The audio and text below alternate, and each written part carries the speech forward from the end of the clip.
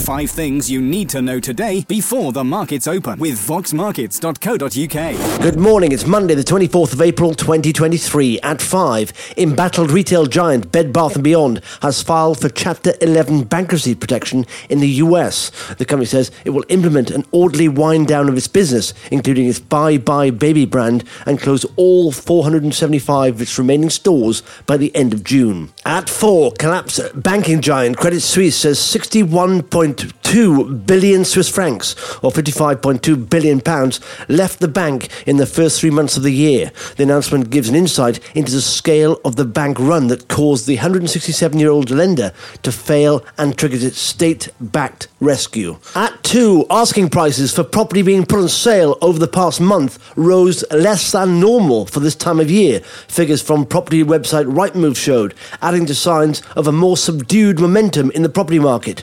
Rightmove says that the average asking prices were up by just 0.2% over the month, less than the average 1.2% gain seen at this time of year. Compared with the year earlier, asking prices were 1.7% higher, down from 3% annual increase a month earlier. And at 1, Rishi Sunak will host a conference for business leaders today. We will pledge to work with companies in the hope of reviving the economy and turning around his party's fortunes before an election expected next year. The conference, called Business Connect, is part of Sunak's attempt to rebuild the governing Conservative Party's relations with business, which were damaged during the economic turmoil of the premiership of Boris Johnson and Liz Truss.